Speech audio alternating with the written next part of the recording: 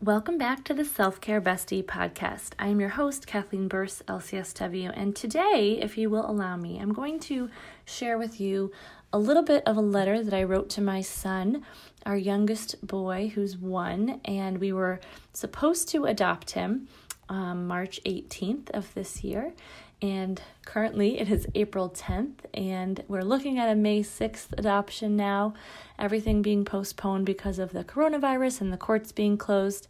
And it's just been really hard for our family, and I just kind of wanted to share a little bit about what I was thinking and feeling on that day, and hopefully also encourage you if you have had a major event canceled or something just go totally differently now because of this coronavirus and social distancing and quarantining. I want to encourage you that you're not alone, and I want to just share some thoughts with you that I have about that. Today was supposed to be different, my son. For weeks, we'd been planning today. We would wake up surrounded by friends and family from out of state and celebrate. We were supposed to be jumping up and down with excitement, saying things like, "Today's the day," as we drank our morning coffee. We were supposed to be looking at you today, wondering if you could possibly know how much you're loved and how much you belong right here with us. Today was supposed to be your adoption day. We were supposed to drive to the courthouse dressed to the nines, and you in your adorable outfit complete with bow tie, because who can resist a toddler in a bow tie? We were supposed to hear the judge say those magical words we've been waiting for and hoping for since you arrived in our home on December 4th, 2018.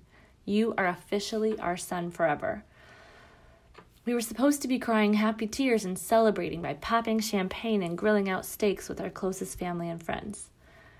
But today we will not be doing any of those things. Today, because of a virus, a sickness that is making people sick all over the world and right here in our country, we will be home.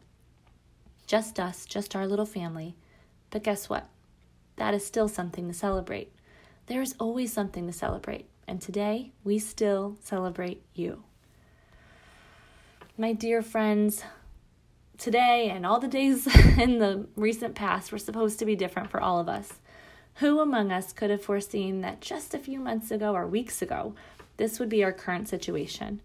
That we would find ourselves sequestered to our homes, practicing social distancing, a term that we barely knew the meaning of at the beginning of March. And yet, here we are. We are here in our homes, separate, but in a sense, more together than ever. Because the truth is, we are all mourning the loss of the way things were supposed to be. School is canceled, and with it, graduations and proms. College is canceled, and with it, last semester seniors are abruptly ending the best 4 years of their lives with no closure and little time to say goodbye to friends who have become like family. Sports are canceled, and with them, our hopes for our favorite teams and the fun of filling out brackets and watching March Madness.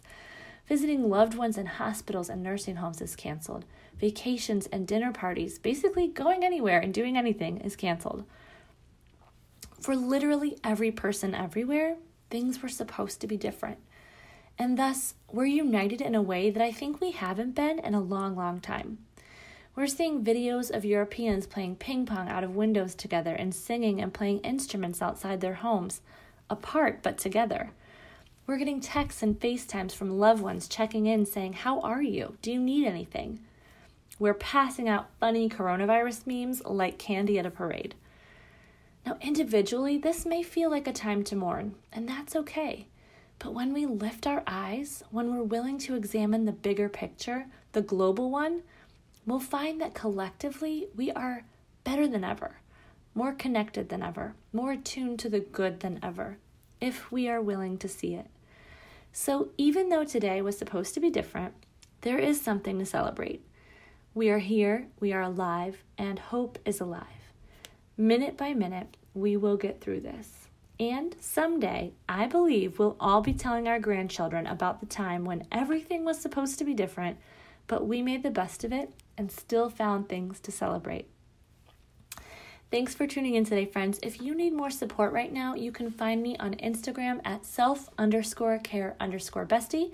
You can find me on my website, selfcarebestie.com. You can contact me that way. I love to chat with you and support you in any way that I can. Additionally, there are tons of freebies on my website, including a free guide to reducing negative self-talk, a printable planner for self-care, and a free anxiety-reducing e-course, just to name a few. So again, thank you for tuning in. I'm so very happy that you did, and I will talk to you next time.